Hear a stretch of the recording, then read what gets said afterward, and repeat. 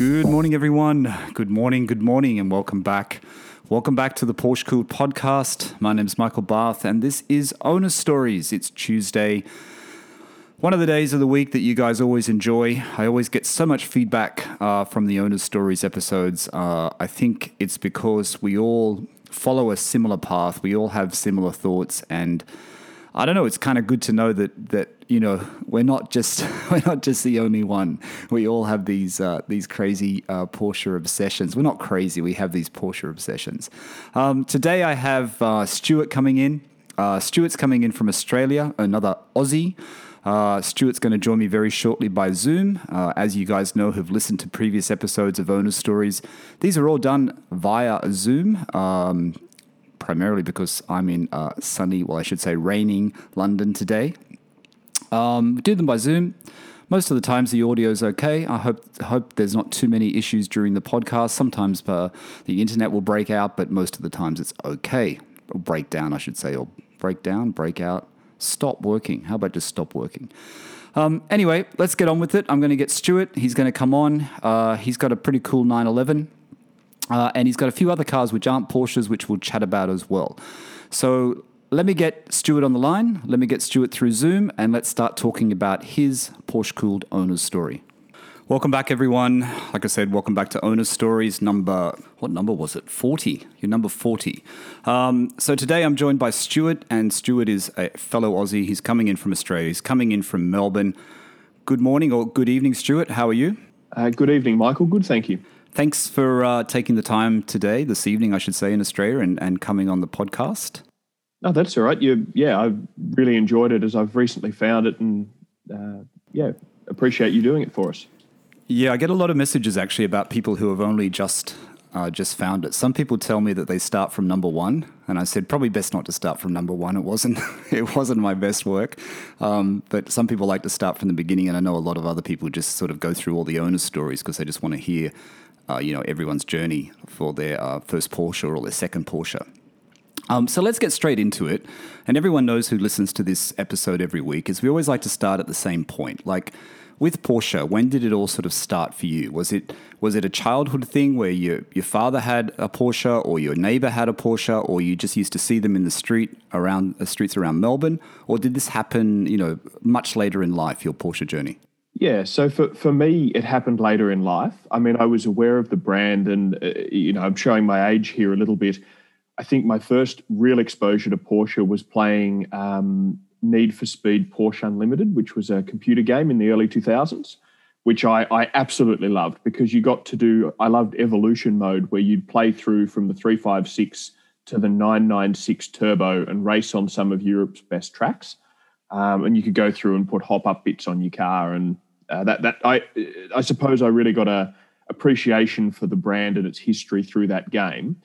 But in my early life, we grew up, comfortable, but not particularly wealthy. And having a Porsche was just not on my horizon. I couldn't have imagined it ever happening for me. Okay, so when you start searching for that, we all get our license for the first time. We all start searching for our first car. Did you start off with practical type cars because you needed them for work or commuting, or did you still want to get something that was a little bit special when you bought your first car? Yeah, so my first car is quite strange. So my first car was a 74 Ford Transit, which had actually been my grandfather's. So he bought that in 76. He was a grandfather clock repairer. And okay.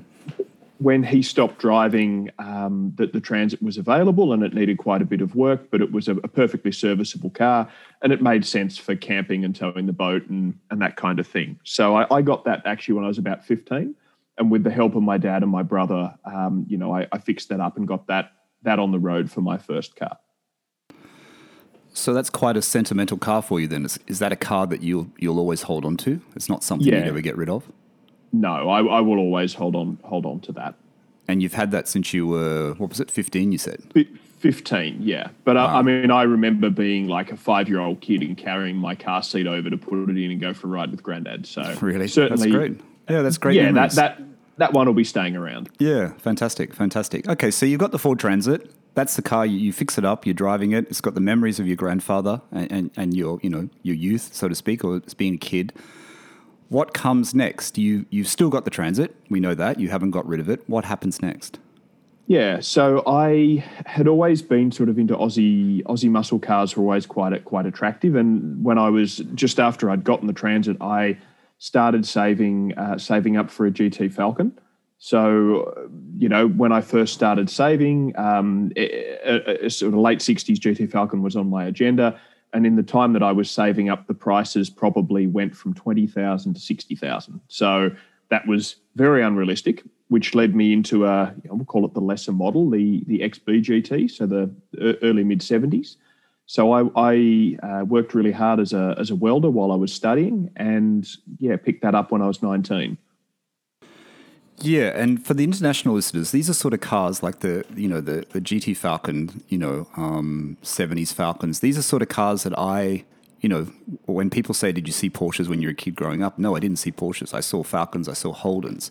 And the special cars were like the GT, like you have, Stuart, and also like the, when I was young in the country, it was like, I remember there was someone that had a Tirana GTR XU1, which was such a special car to see at the time. And so the listeners know, all these Australian muscle cars, they've actually gone crazy in price. Like some of those 70s and 60s Falcons are in the 200,000s, aren't they now? 200,000 odd? Look, even more for the Bathurst specials. It's common for the homologation specials to change hands for between $500,000 and $750,000. So that's another car that you probably aren't going to part with, are you? No, I mean, again, though, mine is the lower model. It's only probably a $70,000 car today. But no, I absolutely love it, and I really enjoy driving it. So no, that'll also be staying around. I know you say only 70,000, Stuart, but that's still a lot for those cars, considering what they used to sell for. Of course. And I mean, it cost me a lot less than that when I bought it. And I was incredibly lucky. Like, with a little bit of help from my parents, I inched over that line before they kind of doubled in the next 12 months. So I was incredibly fortunate to get it when I did. Okay, so there's a Ford trend here. You've got the Transit, inherited from your grandfather. You've got the GT. You're into Fords? You still like Fords? Yeah, I do. I'm into anything with wheels, really. So my father's into vintage cars. So he had a DeSoto when I was growing up, a 1930 straight 8 DeSoto, which we did a lot of work on. So that's Chrysler, so Mopar. Yeah. It really just about anything that's a car I'm interested in. All right, so you've got the Transit, you've got the GT. What do you start looking for next? Is this when the Porsche starts to come into the frame, or is there something else? No, so that was what sort of came next into the frame. So I'd had the Falcon probably 5 or 6 years, and I'd got that sorted, and it was running well, and done a motor and all that sort of thing. And my brother brought to my attention, and the attention of a couple of other people who we'll cover in a minute, that the air-cooled 911s in the US were really quite a bargain. And in his usual sort of gruff fashion, he bought me the History of the 911 book for Christmas and kind of, handed it to me and said, "Come on, get it done." So what comes next then? What comes after the GT? Well, so the Porsche. So my 911. Next. Yes, yes. Oh, so, right. Okay, because I know there's another car in the mix, and I was thinking that was the one that came next. That comes later. That came later, much later. Ah, that comes later. All right, so we're talking 2015 or 2014, wasn't it? You said that you started looking for a car in the US?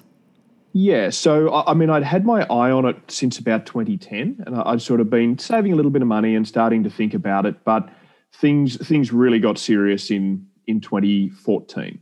So I had noticed the prices started to bump and thought, righto, I'd really better get onto this or it won't happen.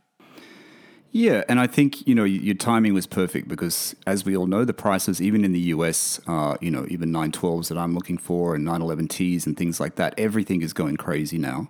And so the international listeners know, and I've said this many times in many other episodes, but for people in Australia, the benefit of getting it from the US is you can have a left-hand drive car in Australia, especially if it's over 30 years old. It's not like an issue. You can put it on heritage plates. It doesn't cost you much in registration, which a lot of people do. So it is quite a, there's shipping cost and whatever, but I want you to explain that a little bit later on. But tell me where did you start looking? We're going back a few years. Where did you start looking for this 911? And had you decided at that time what model you're actually looking for? Yes. So I knew exactly what I wanted. So I'd read the history book my brother gave me, and I'd read a number of articles in Thoroughbred and Classic Cars and Classic and Sports Car, and really whittled it down. So what I wanted was a Carrera 3.2 coupe for a number of reasons. So Porsche introduced galvanizing to the bodies of 911s around 1977. So I wanted a car that was after that. That was obviously during the SC era, but I wanted the galvanized body. And I really wanted the Carrera 3.2 because it was the first 911 with modern fuel injection. Okay, so yep, go ahead. Oh, sorry. And I had a few other bits and pieces I wanted. So the Carrera has hydraulic chain tensioners where the SC doesn't, and everybody needs to do the upgrade. And I also I wanted to do and still want to do a bit more motorsport. Okay. And the Carrera is supposed to be pretty good for that with basically a brake pad change. So where I went looking was the Pelican Parts Forum in the US. So two other friends had actually bought cars off the Pelican Parts Forum and brought them back to Australia before me. Yeah, and there's some bargains. There are some bargains to be had on Pelican Parts Forum, and I think casting my mind back, Jack in the UK, who is Sunburnt Lobster, who's got the 911S. I can't remember the year he bought. I think he got his off Pelican Parts, and it was just there's some. I guess the thing is you don't just look at all the common places to look. You have to look at the forums. You have to look. I know a lot of people get cars from Facebook who have reached out to me here in the UK who said they found great cars on the Facebook marketplace and the eBay marketplace. So did this car just appear on Pelican Parts, or it took a while to find it? So the car actually wasn't advertised. So what I did was I went and published an ad in the wanted section, and I grabbed a copy to read for you. So I said, wanted to buy Carrera 3.2 coupe, looking for a good running car all years, interesting colour preferred. I do not want white, black or red, please. And from there, the seller contacted me via a private message and said that he had an iris blue 85 Carrera 3.2 that he wanted to sell. So he had bought it to do a backdate on, but when he got it, he had a few other Porsches as well. And when he got it down to LA, he looked at it and said, look, this is a completely original 100,000 mile car in a good color. I just can't bring myself to chop it up and make it into a backdate. So therefore I'm going to sell it and buy something that's more suitable for that. Okay. Is that a special order color, iris blue? It's quite a rare color, isn't it? It's a very rare color. I don't believe it is paint to sample. I believe it's on the catalog, but I could be wrong. Yeah, I saw the image that you sent me that a friend of yours took the photo of, wasn't it, on Instagram? Yeah, correct. And also the images that you sent me through Instagram as well. It's a great color. I mean, I agree with you. I mean, it's something nice about Carreras in those special colors. Like other people have been on Owner Stories who have got the, had the Cassis red, and there's been some really great colors that have come through. So you speak to this seller, and what happens next? What do you do next? Yeah, so I obviously had a couple of chats via private message. He sent me some photos which looked good. In the background of the photos, actually, I could see a new GT3 and a 993 convertible. Okay. And I think he was a fairly well-off gentleman. The cars were actually stored in a hangar with his private plane. So that, and then I got on the phone and had a good chat to him, and he seemed like a genuine sort of guy. All right, so he's a collector, he's an enthusiast. He's obviously looked after the car. When you started to dig deeper with the paperwork, and is it matching numbers? Was there a lot of records on the car?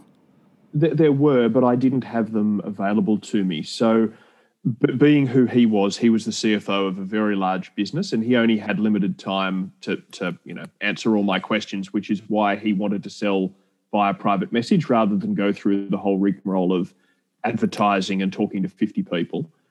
So I arranged to get a pre-purchase inspection done, but it was an on-site pre-purchase inspection, which is very common in America. They're probably $300 or $400, and there's agencies who have a local mechanic in most areas who will go around and do, really a pretty good inspection, a drive test, put like a paint thickness gauge over the car, check for any repairs.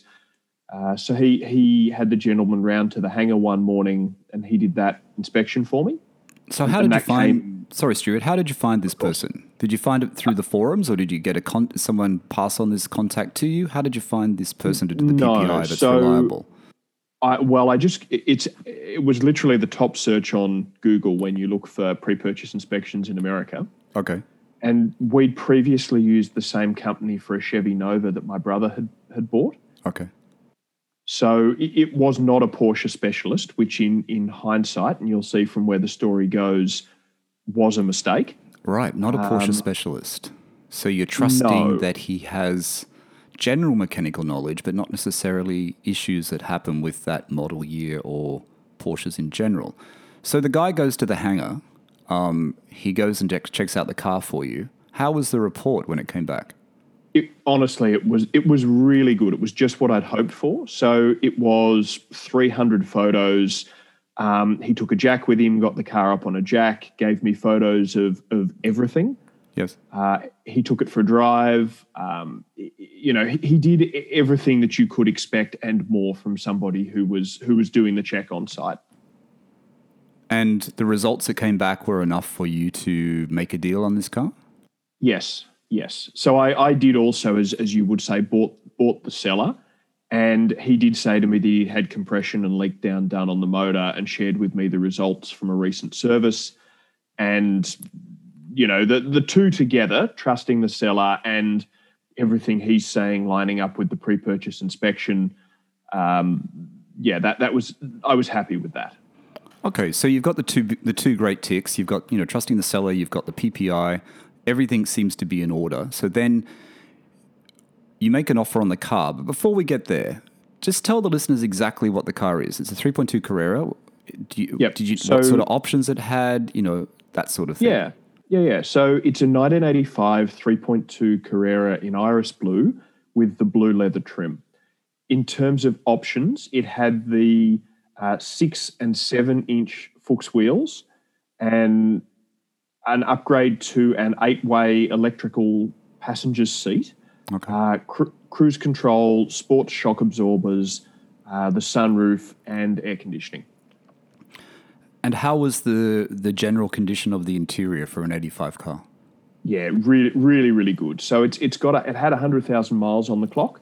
Okay. And look, there's a couple of scuffs on the seat. The carpet's a little bit scrappy under the pedals, but really, honestly, the Porsche quality after that many years really did hold up very well. So how long did the previous gentleman own the car for? So he hadn't had it very long. He'd only had it a couple of months, but the owner prior to him had it for 20 years. So I with my cars, I love to have their history and to work out their story. And frustratingly, I haven't been quite able to do that with this car. So I know it was sold new in California at Thousand Oaks at the Porsche dealership. Yes. Who don't have a record of who they sold it to. Okay. But I've caught up with it through some receipts with a gentleman up in Bellevue, Washington, who owned it for only a year or two and then sold it on to another gentleman. US listeners, if anybody knows a fellow called Scott Bowman up in Washington State, I would love to have a chat to him. He owned the car for 20 years. So at the moment we're jumping forward a bit, but you're documenting every owner that owned the car. So you want to have that record. I'd love to. And I'd really love to get a photo of it from the 80s or 90s. That's something I've got for my other cars, and I'd love to have it for this. But I think at this point, 5-6 years after getting the car and not succeeding, it's a bit of a pipe dream. You never know. There's a lot of different people that listen to the podcast, and there's a lot of US listeners. Our US base is strong. So you never know. There could be someone out there that does notice this car and does remember this car. I've seen it happen before. So I just want to go back to the guy you bought it from before we get into the other details. The guy you bought it from only had it for 2 months. Was there a reason why he only had it for 2 months? Because usually it's a bit of a flag for some people. Oh, he's bought it. Yeah. Did he not like it? Did he make the wrong decision? Was there something wrong with it? What was the reasoning there? For him, it was he bought it to do a backdate body chop and all that kind of thing on. And when he actually got his hands on it, he'd bought it sight unseen. Dare I say, I don't think money was a real issue for him. Okay. And then he got it, and I think he drove it 500 or 600 miles, and said, "Look, I just can't bring myself to do it to this car." Okay, so that was the reason. You did say that before. Okay, so that's Yes. that's a good sign, though, isn't it? It means he does It is. respect the car, and he doesn't just want to bastardize the car or change the car from its original form because of the condition it's in. So that's a good thing to have. The car is a great car. So all right, so you get this PPI done. The car's in California. How do you work out how to get this car? Are you going to trust are you going to get a freight company to bring it back, or are you going to take a trip to the US? What do you do next, Stuart? Yeah, well, so we actually took a trip to the US. So my brother Ross and I had been talking about going to the US for a long time. We'd never been. And it's sort of, we timed it in. So we said, well, if we're going to go to the US, we want to do a road trip for a few weeks. Why hire a car if you're going to buy a car in the US? Let's go over and drive it before we bring it home. So the way we made that happen was I got it popped in a warehouse. So Cars USA, or I think they're Classic Automobile Relocation Services, have a warehouse in Long Beach in California. So I had spoken to them and teed up to have the car stored there. And so he simply drove it down there one Saturday morning and handed the keys to those kind people and left it there.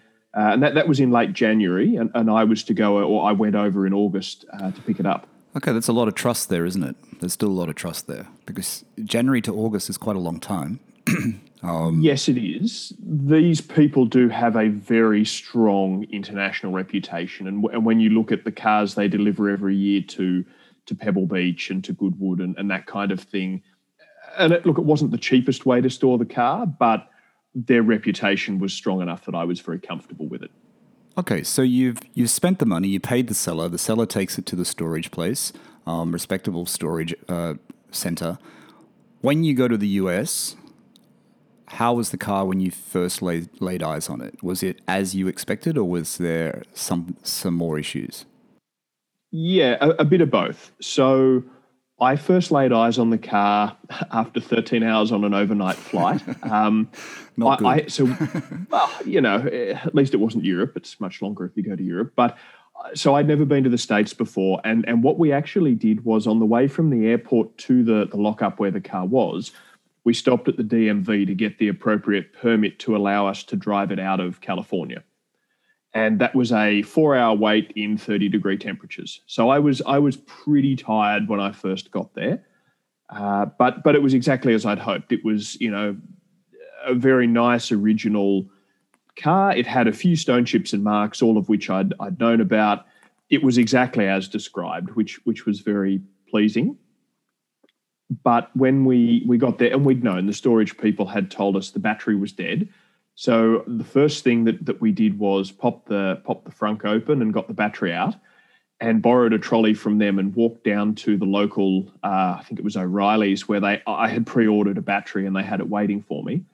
And for any of our American listeners, 2 Australian gentlemen walking through Long Beach with a battery on a trolley, look, you stick out a little bit. It was a... Yeah, I was going to say, Stuart, you should have had at least one night's sleep. You couldn't wait. You had to go straight there, right? You had to just do it there and then. Let me ask you a question before we go any further, though. How did you organize the insurance at the storage place? How did you make sure the car was covered? And did they provide the insurance when you pay them the fee, or how does that work? Yeah, so while it's under their care, it's under their insurance. So they've got it covered. Okay. So you go and get a battery. You take it back. You've gone to the DMV. What about the insurance side of it then, once you get the battery in the car and you're ready to drive it? Yeah, so that's an interesting story in itself. So what we actually got from the DMV was a permit to drive the car, like in Victoria you get like a day permit or a take it to the roadworthy place type thing. Because if you register a car in California, you have to pay California sales tax, which is pretty vicious, about $3,000. Right. So I had paid $27,000 US for the car, and the tax would have been about $3,000. However, the seller had sort of pointed me in the direction of looking in another state, And I had discovered that Arizona have what they call a 90-day non-resident permit.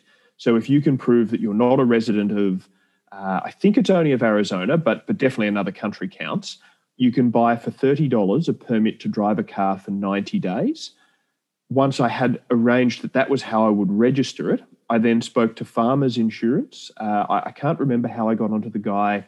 If anybody's ever interested, just hit me up and I'll share his details. And he had arranged through Farmers, which is one of the big brands in America, insurance for the car during the trip, which I think it cost me $120 US a week, which is quite expensive.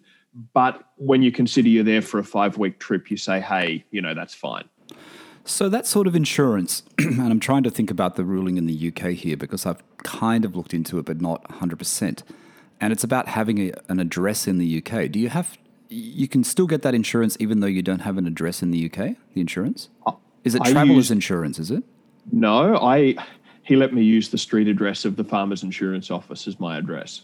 Oh, really? So they're quite reasonable then. They're quite helpful. That being said, he had a copy. I had to do a driver history. He had a copy of my passport, my Australian driver's license. I wasn't getting away from anything if something had gone wrong.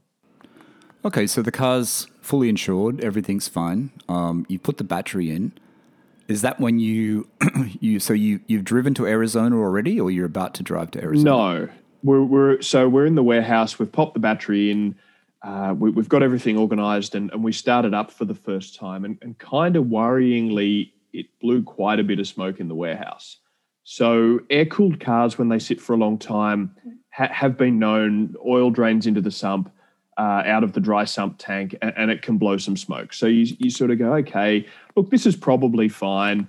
And we packed up all of our gear into the car and headed out into rush hour traffic in LA, which is legendary, as I think most people probably know. Sorry, Stuart, is that the first time you've driven a left-hand drive car?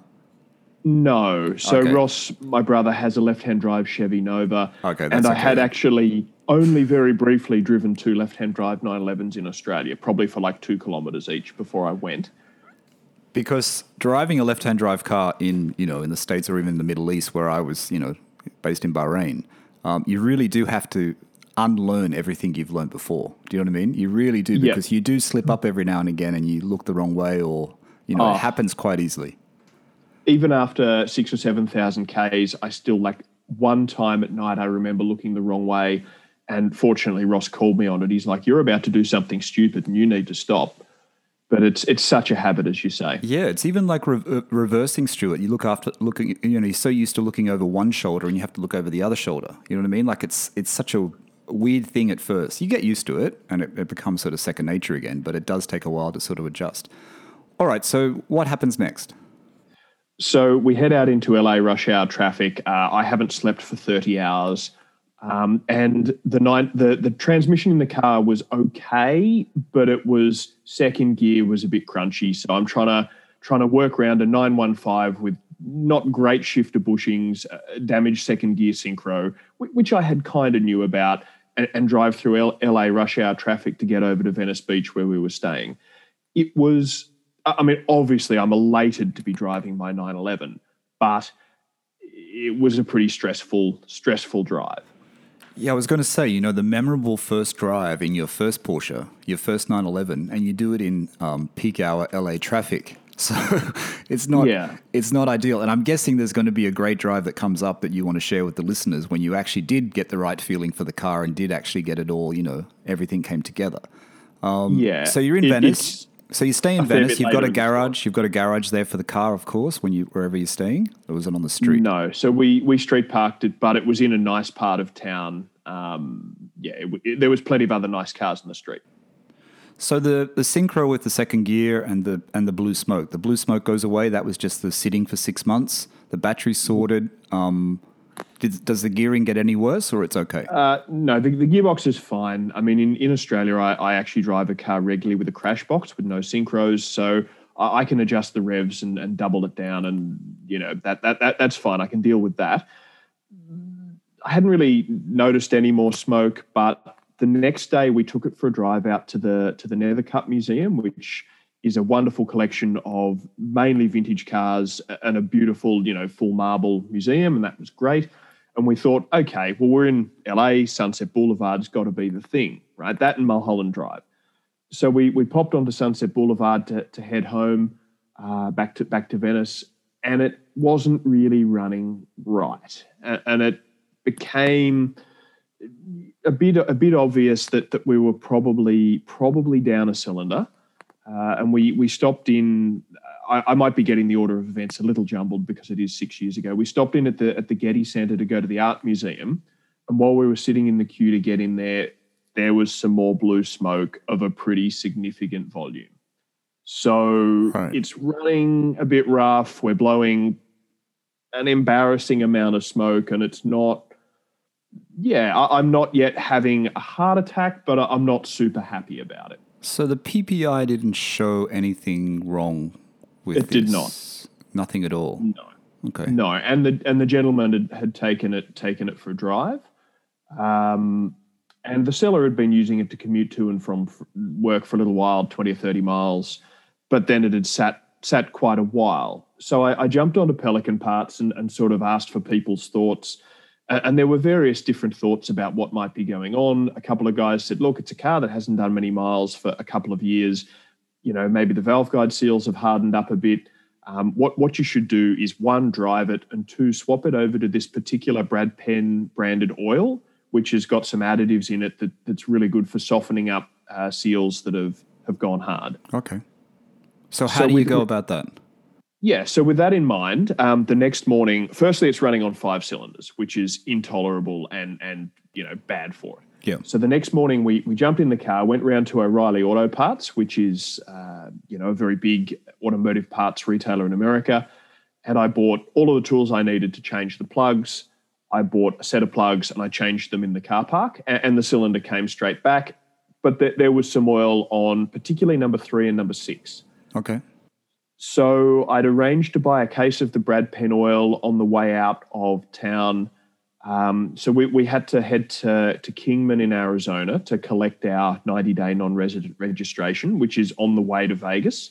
It's a little bit off the beaten track, but it's on the way. So I picked up a case of oil on the way, and I booked in at a workshop called Carl's Place in Vegas in 2 days' time to get an oil change and a filter change and get this, special oil put in the car. But were you comfortable driving it to Vegas? It's not a short drive.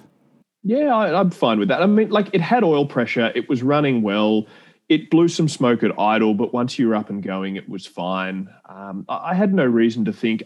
I'm fairly mechanically handy. I had no reason to think that it would give us trouble. Okay, so you get to Vegas, you take it to this specialist. How did it all pan out with him? So they were great. The guy actually raced an SC, the fellow who owned the shop, and they did the oil change. And I said to him, look, it's been blowing some smoke. And in the 2 days they had the car, it didn't blow any smoke at all. It was golden. He took it for a drive. It seemed fine. They put this new special oil in it. And then, of course, as I go to start it up to leave the shop, cloud of smoke. Really? Oh, my God. So anyway, it is what it is. It's got fresh oil in it. Maybe with a few hot runs in this good oil, maybe it'll clear up, maybe it won't. Yeah. So we were heading to Mammoth Lakes next, which some of the US listeners would know takes you through Death Valley. So Death Valley is a place in the States which is it the hottest place in America? I'm not sure, but it's very hot and very dry. And you're there in summer as well, aren't you? You're in August, so you're in summer. And the air conditioning, of course, is not really functional. So it was a warm trip. I think the highest temperature we saw was 46.5 degrees Celsius. Right. We bought a couple of very big Gatorades to drink on that trip. But doing the miles on the car, is it working its way out? Is it getting better? Is the blue smoke disappearing? Is the car feeling like it should? Yeah, so the car feels fine, and the smoke has only ever been a problem at idle. So as soon as you're going, you don't notice there's no smoke behind the car, but we were monitoring the oil level pretty carefully. And really, once we got some miles on, we were using about 1 litre of oil every 600 miles, which is not... I don't know if that's normal or not. Is that normal? Not really. It is very far from normal. Far from normal, So okay. Yeah. So every tank of petrol, I had to put in a bottle of oil. Okay, well, that's not good. Yeah, okay. It was not good, but the car was running fine. It would do 80 miles an hour all day. It pulled well up hills. So I'm still on the horse of, look, perhaps this is going to come good. Perhaps it is just a valve guide seal issue. But by the time, so our next destination was Monterey to do the Pebble Beach, Concours week. Okay. By the time we got out there, it wasn't really getting any better. It was still blowing smoke, particularly if you idled in like the queue for a car park or something like that. It was a bit of a problem. It was a bit embarrassing. So while we were actually at the Quail, which is a really wonderful event on the Friday of the Pebble Beach event, I booked it into Don Wise Auto Works up in San Francisco for the next. I've heard of that for some reason. I don't know where I've heard of that. I have heard of that. Yeah, I mean, again, a recommendation from Pelican Parts and from the forums. And what I had asked Don to do for me was I'd explained the problem and he said, look, I'm very busy, but I will do a compression and leak down test for you and I will pop the valve covers off and have a look. Okay. So yep. We had the next couple of days of our holiday. We, finished out Pebble Beach week, which was amazing. We went to an event there called the Works Reunion, where they have 1,500 Porsches in one place. Yeah, it's a fantastic thing to go to. And it's free.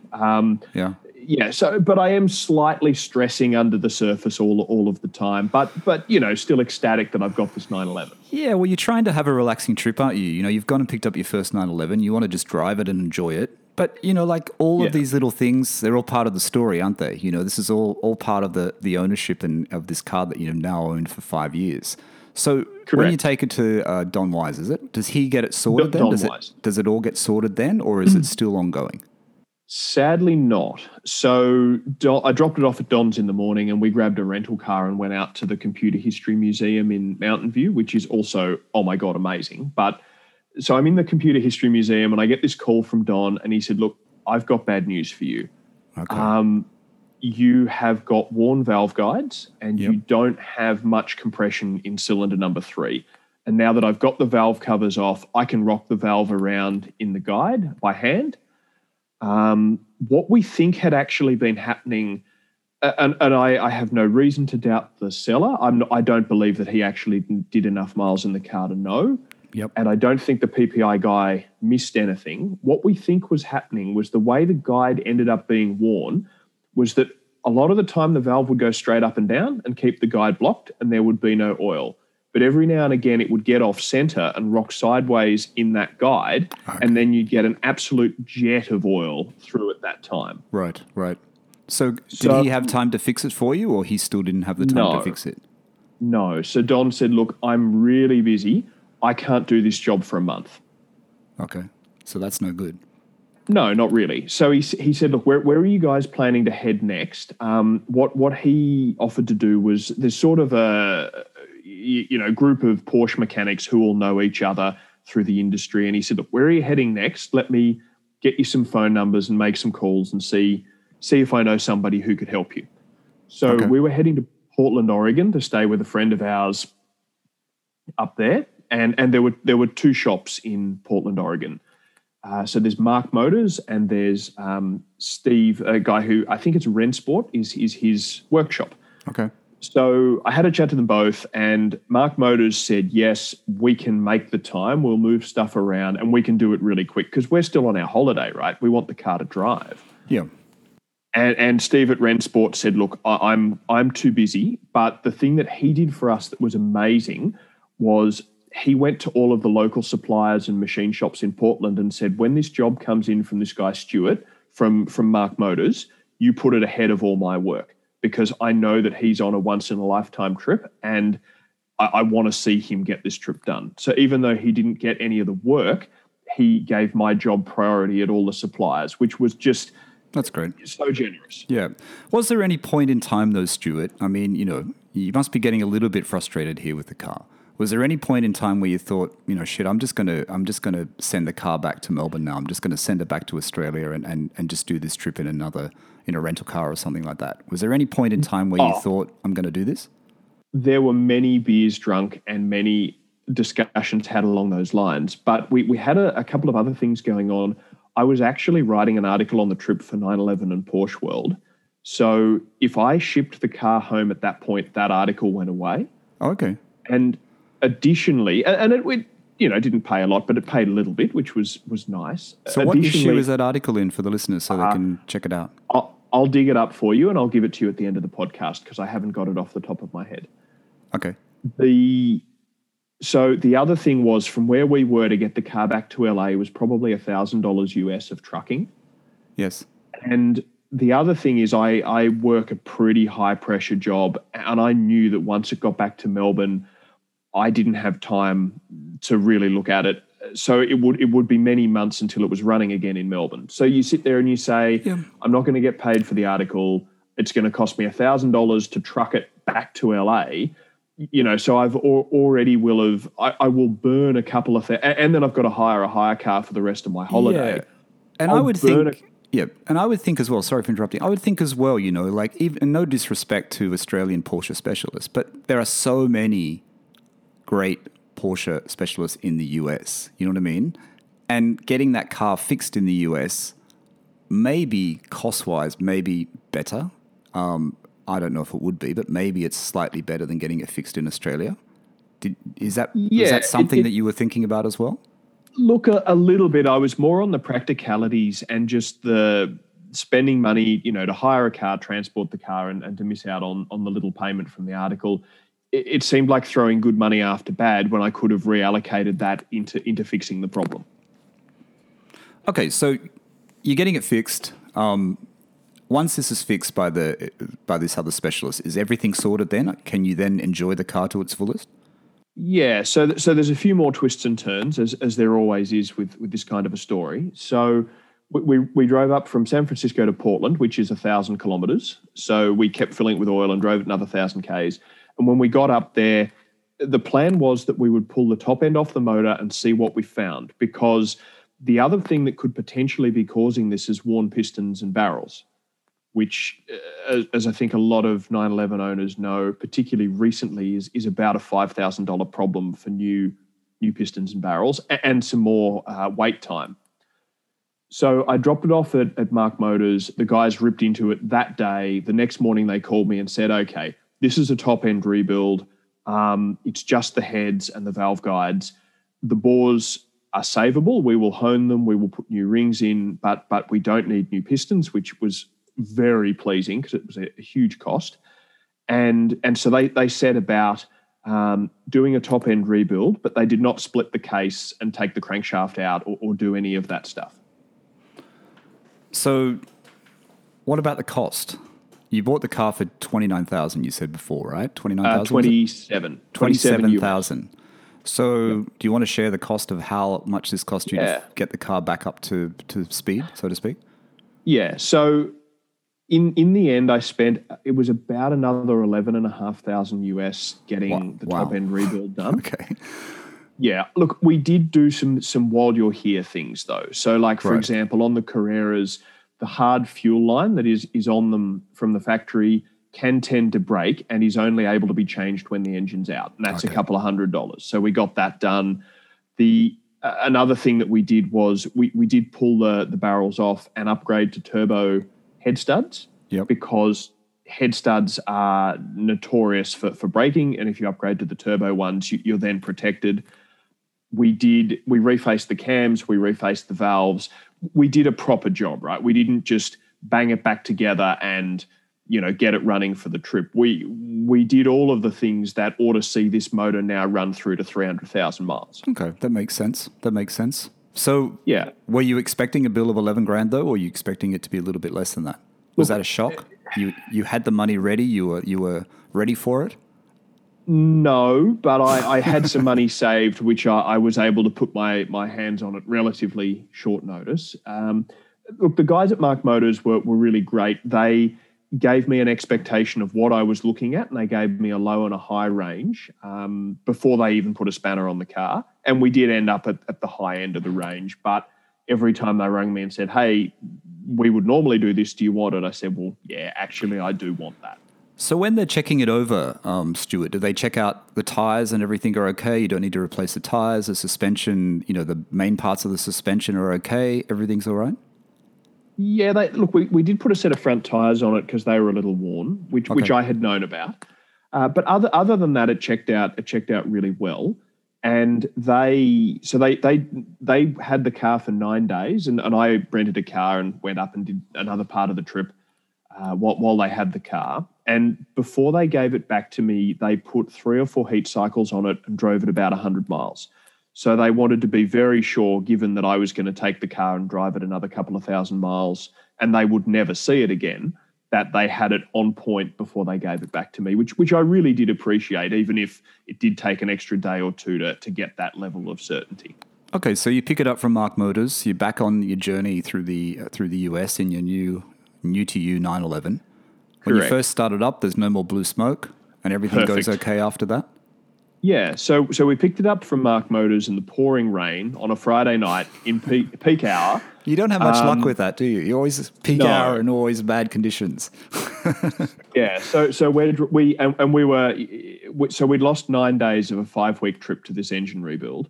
So we're really on a mission now. Like Ross and I are going, right, we're going to drive as many good roads as we can between Portland and LA when we've got a fixed time booked for the car to go on the boat. So we left Mark Motors on the Friday night and we put 150 or 200 miles on it on the Friday night. And we're, running the rings in, because when you run in a new set of rings, you got to power on, power off, different speeds, heavy throttle up hills. And we stopped at this diner in the middle of nowhere and really went over the car before we had dinner. And it is spot on. Like it is running beautifully. It's pulling well. There's no smoke. The oil level is not changing, despite the fact that we're covering miles. And it was perfect. So when you've finished the running in, and now you realise this is my first 911, you've gone through the hassle of having to fix things, but at least everything's sorted. How was that first drive, though, when you first actually could let it out, drive it properly, and enjoy the experience? Yeah, look, it was great. It was exactly what I had hoped the 911 would do. It steered well, it braked well. It was wonderful. And actually, I think the next day or the day after, we picked up what was our favourite road in the US. So there's a road that runs from a place called Yerka to Redding, via a town called Happy Camp.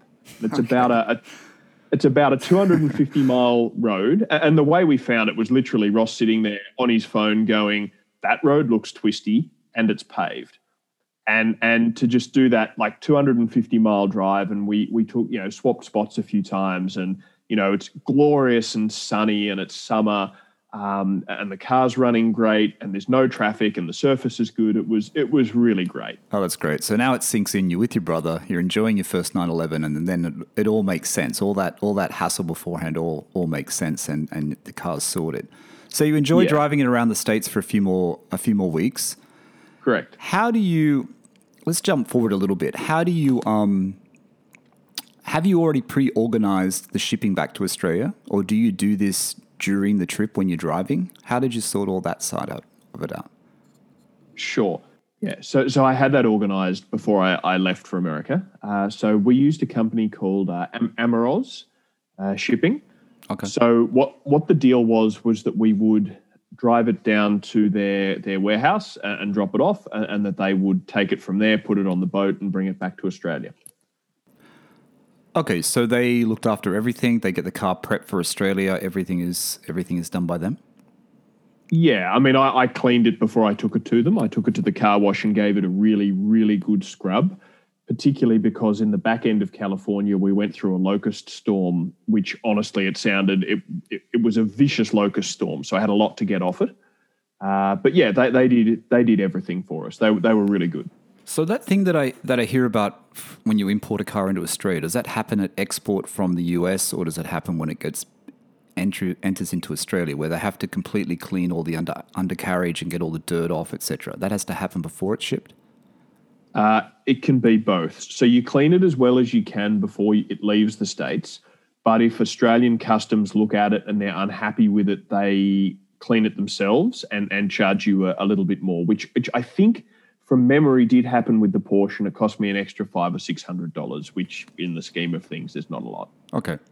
All right. So you've taken the car, you've done the trip through the US, you've had your memorable drive in the 911 in the US, you picked it up, a story you'll never forget, especially with your brother as well by your side. So then you ship the car and you come back to Australia. How long does it take before you see the car in Melbourne? Yeah, so I dropped it off in America on the September the 11th, and I saw it in Melbourne mid-October. So 5 or 6 weeks. Okay, that's quick. Yeah, I think they had a boat. I think they had a boat that was loading the next day or the day after. It isn't always that fast. Yeah, I was going to say it's normally a lot longer, isn't it? But I guess if you tie it up with the boat that's leaving, then that's good. Okay, so not that long. So it comes to Melbourne. It has to do the rounds through quarantine and through customs. Based on the cost of the car, was it about another 20% for importing the car or less? I'd like to just tell you accurate figures, Okay. if that's okay. Yeah, sure.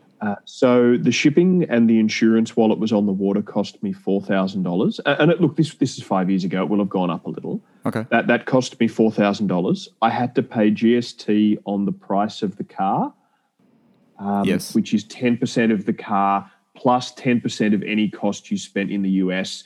So it worked out to be about $3,700, I think they assessed it at in the end. Okay. And what else did I have to pay? I missed luxury car tax because it was under that threshold.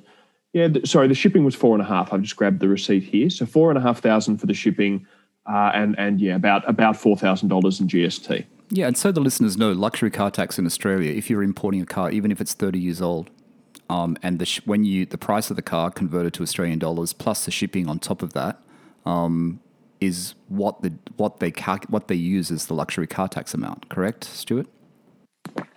Yeah, that's right. And the threshold is currently $69,000. So Yep. for everything above $69,000, you pay a 33% luxury car tax on that value. So Yeah. it is, It's expensive. you know, if you buy a car that's $76,000, you go, yeah, whatever, it's a couple of $100. But if you buy a proper expensive car, it's a lot of money.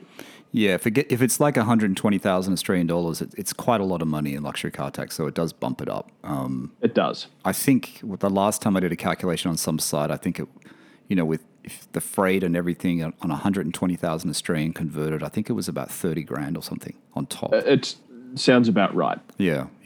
All right, so the cars, you get the car cleared. Let's skip all the paperwork side of it, but you get the car cleared. Were there any hiccups? Were there any delays in getting it through customs? No, it was fine. I just caught the train out to a warehouse in Port Melbourne, and the guy handed me the keys, and I started it up and drove it home. Okay, so the car's only been, off the road, so to speak, for shipping for like 5 weeks or something like that. Not very long. Correct. So really nothing could have happened to the car. The car should be fine. So when you go on the first drive in Melbourne, you have to obviously go and get it. It's already registered, or you go and put plates on it? No. Well, it's a little harder than that. So Okay.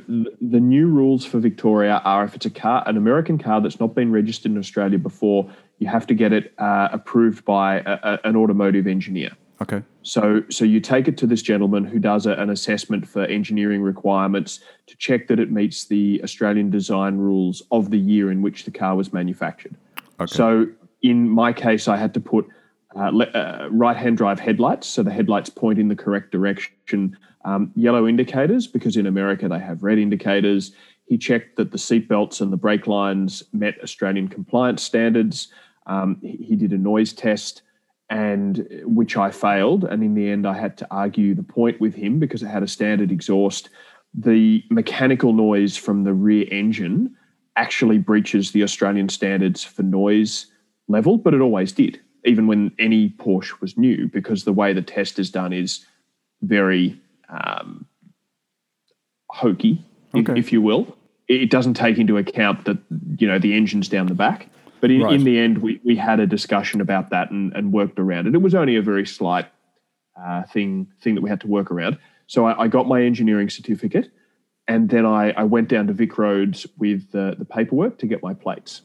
Okay, so that process that this specialist has done, you couldn't go to a Porsche dealer to do that? You couldn't go to, a Porsche network dealer or a Porsche specialist to do that? No, it's a specialized automotive engineer who needs to do that. I'm sure that a Porsche dealer would broker the service for you, but it would end up with one of these specialist engineers. Okay. All right. So you've got all those memories. You've got the car in Melbourne, Stuart. When do you get a chance to take it out on those beautiful Victorian roads? Yeah, so ironically, I wasn't actually the first person to drive it really in Victoria. What? So I'd had it home. I'd had it home 3 weeks, and we were running a little rally. My brother and I, and a couple of gentlemen who we didn't really know from the Porsche Club had said they were going to come on this rally that we were running, and it was the first time we'd done it. And the night before the rally was supposed to start, that they rang me and said, look, our 3-litre Carrera has broken down in regional Victoria and we can't come. Like, we've entered, but we haven't got a car. And I said to them, well, look, you seem like nice guys, you're Porsche people. So what I'll do, I'll bring the car along and you guys can take it on this rally. And because otherwise you can't come, and that's terrible. And I'm organising it and we didn't have many numbers and, I really wanted people to come. So, in fact, they took it for its first drive through Victoria and over the Alps and around a couple of tracks and all of that. So what was that, a Porsche rally, was it? No, it's a rally called the 3-Day Trial, which I organised, but that's on a bit of a permanent hiatus at the moment. Okay. The Instagram photo you sent me the link for, it said that you'd lent it out to a friend, and that was going to Hanger Banger, was it? Yeah, that was a different friend. That was a different friend.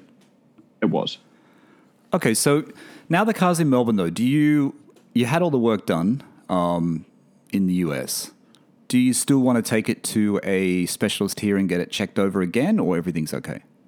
No, I'm pretty happy with it. So there was some stuff that was wrong, but I do most of my own work on my cars. So I'm pretty happy that I know where it's at. After it had been here a little while, I still wasn't very happy with the gearbox. Second gear was still kind of crunchy. I had a drive of another friend's 75 that's got an 81 SC driveline in it, and my car really wasn't where it should be. So I dropped the motor out of the car and I pulled the gearbox off, and then I took the gearbox down to a Porsche specialist here in Melbourne, who ironically had done the Porsche factory training with the gentleman in the States who built my motor. So they actually knew each other. Wow.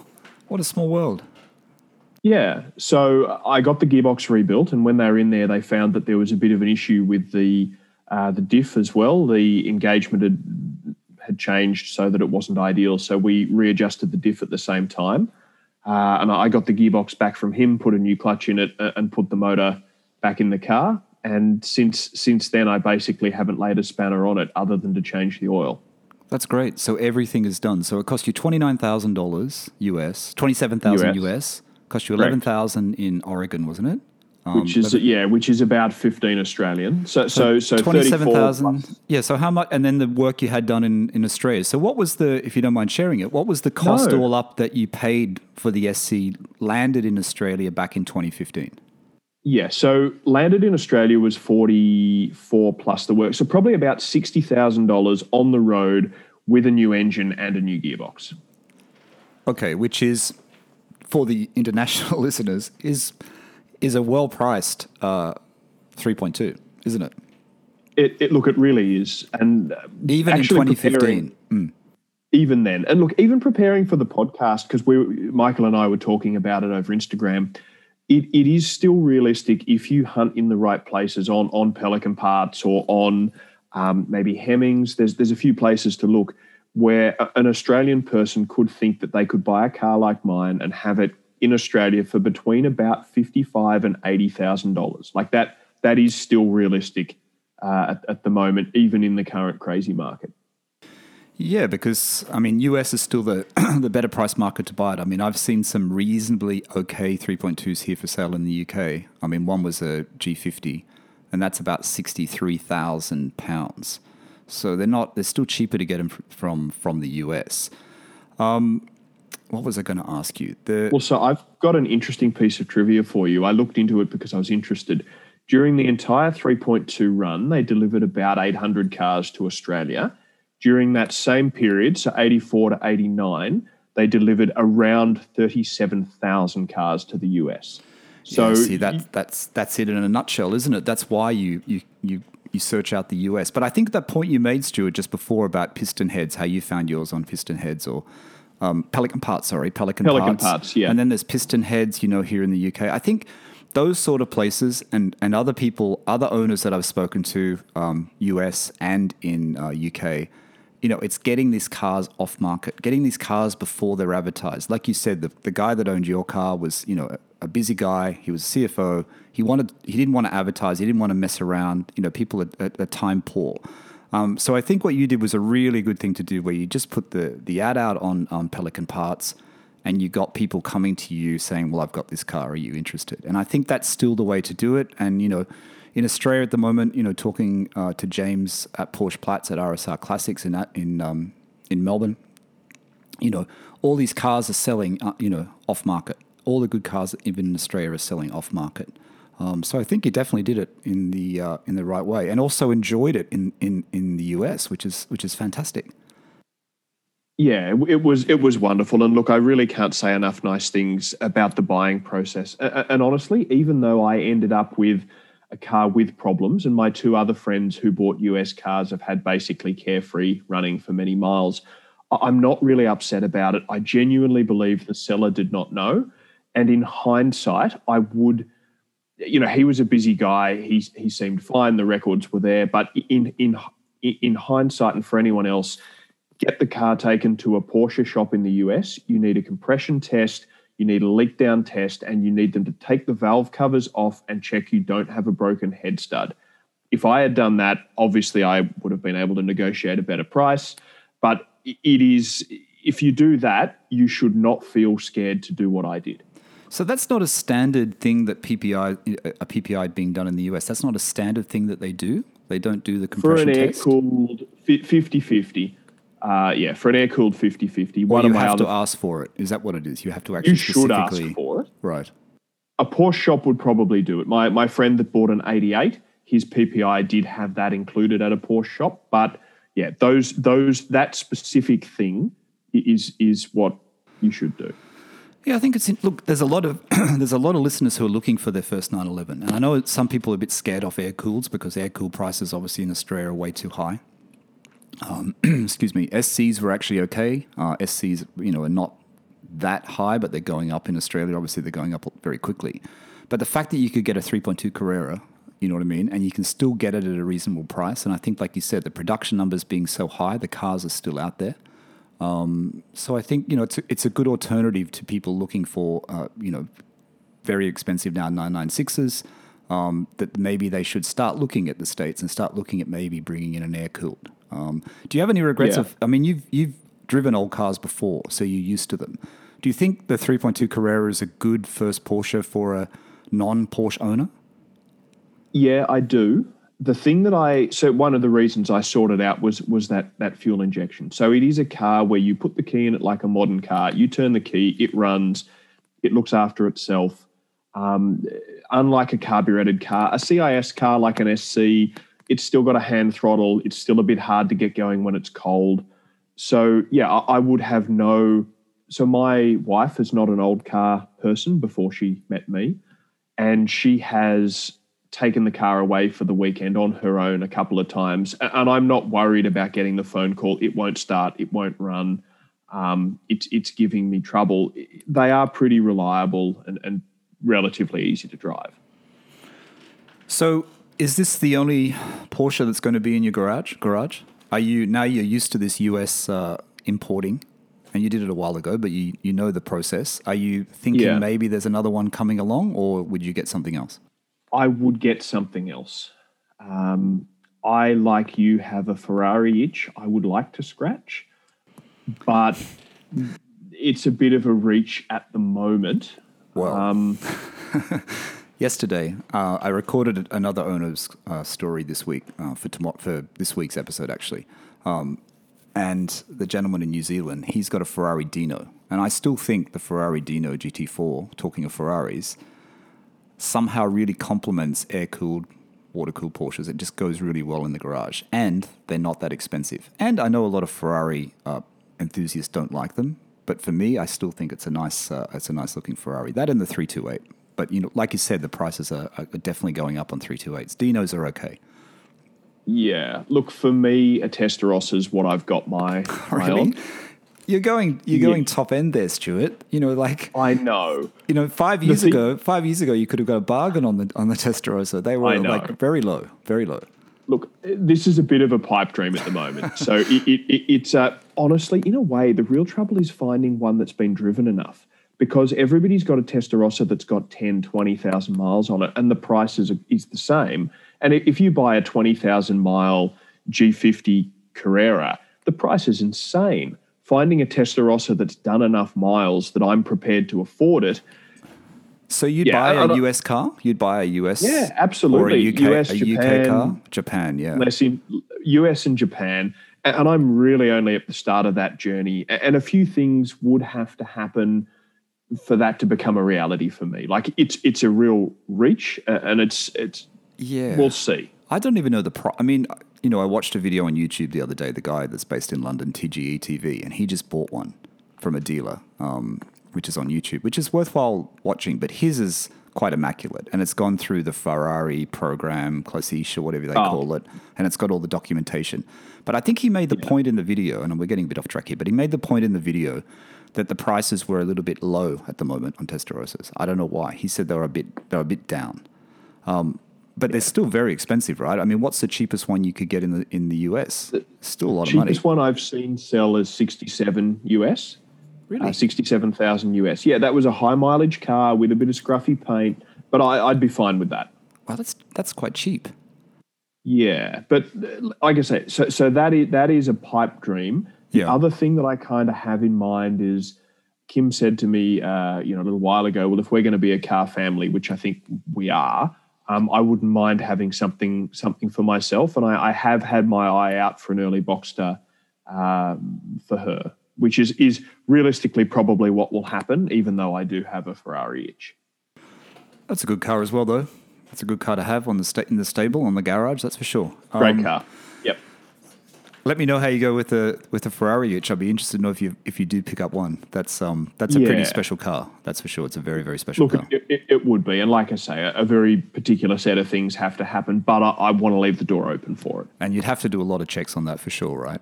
Because that can just become a couple. Very, very expensive. Very, very expensive. Incredibly. Yep. Yes.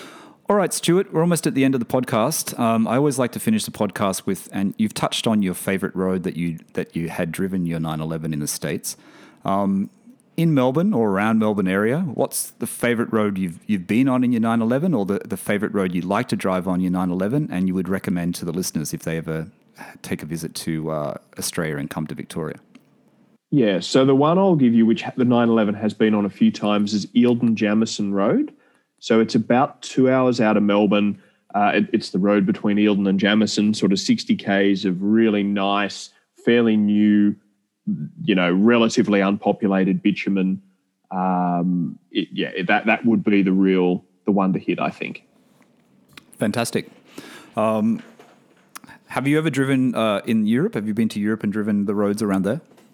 Yes, but not in anything good and not a lot. I mainly caught the train around Europe. Yeah, next time when everything opens up again, the next thing I want to do is get one of those Porsche where you pick the car up from the factory and you can just take it for a day or 2 days. I mean, it's not cheap, but you can actually experience, and that's the newer Porsches, it's not the older Porsches, of course. But I think it'd be a nice experience too, even in a 992, 992 manual or Carrera S or Carrera would be a fantastic thing to do. Yeah. All right, Stuart, that's great. Thank you so much. Is there anything else you want to share with the listeners before we go? Yeah, there's one more thing I'd like to add. So the other thing that's been really great since I got the car here is the Porsche community in Australia. And I would like to give a little shout out to the Classic Porsche Australia Facebook page, something I joined 4 or 5 years ago. But this year, two of the other guys and myself ran an event. It was their brainchild, and I ran the track day part of it for them, called Luftwasser up in Albury. Oh, okay. Yeah, and we had 172 Porsche sports cars and about 300 people at the event. Do you know James at Porsche Platz, who's been on Owner Stories before? I may have bumped into him, but I don't know him personally. Yeah, because I think he told me about that. He was telling me about that event. I think he went there, I think, from memory. He probably would have. So I ran the track day for that event, and honestly, I was so run off my feet getting the track day to happen that I barely said hello even to the other guys I was organising the event with. So I probably brushed past James and didn't even realise. So you're fully immersed and you're fully immersed into the community. There's also Nick in Melbourne as well from Architect Driving, who's got the 991.1 Carrera, who's had SCs and 3.2s and GT3s. He does track days as well. So you're fully immersed into the Porsche community in Victoria. Then you're deep into it. Correct. Yeah, and look, the thing I would say is the thing I love about the Porsche community is people drive their cars and actually take them to the track, which is very much along my line of thinking. I drive the car, I drive it to work. I put a seat cover on it and put the dog in it. I just love to see cars actually driven, and people seem to do that more with Porsches than with other makes. Yeah, true. And you've done a few track days in the 3.2? Yeah, so I've had it at Sandown the once with actually again off that Facebook page, the Classic Porsche Australia Facebook page. We had a Porsche class on a drive day, so 15 Porsches on track at one time. We did that, and that was fun. And it's been to a couple of hill climbs and some sprints, and yeah, I want to do. It handles well on the track. It's great. I want to do more, but I have had a very busy last couple of years. I actually intended to do some tarmac rallying with the car when I first got it, but I've never quite gotten around to that. So hopefully in the next couple of years, I can get a half cage in and do a little bit of that. Yeah, it'd be great to go to Tasmania and drive around there. That would be a good thing to do. I'd like to do that. It really would. In my 911, that'd be a great thing to do. You should. I have been lucky enough to do it in the passenger seat of my... I haven't taken the 911. I went in the passenger seat of my brother's E-Type, and that was... You should go to Tasmania. Yeah, I want to do that. I've been saying to Steve that we should do it. It'd be a great thing to do. All right, Stuart, really enjoyed it. Thank you so much for coming on the podcast and sharing your story with all the listeners. No worries, Michael. Thank you for having me on. No, it's been great. And just learning about that import process, something I'm always thinking about. And sometimes it feels a bit scary if you haven't done it before. But, like your knowledge and your experience with it, I think will help, the people in Australia who are sort of like on the fence whether they should do it or they shouldn't do it. Yeah, look, it was fine. You've got to do your research. And the last thing to add is these days you've got to make sure you get your asbestos checks sorted, but your shipper will help you with that. Yep, absolutely. All right. Thanks, Stuart. Thanks, Michael. All right, everyone. That's Porsche Cooled Owners Stories number 40, and that's with Stuart coming in from Australia, from Melbourne, with his Iris Blue 85 Carrera 3.2 Coupe that he imported from the US. And that's about it today. Thanks for listening. Bye for now.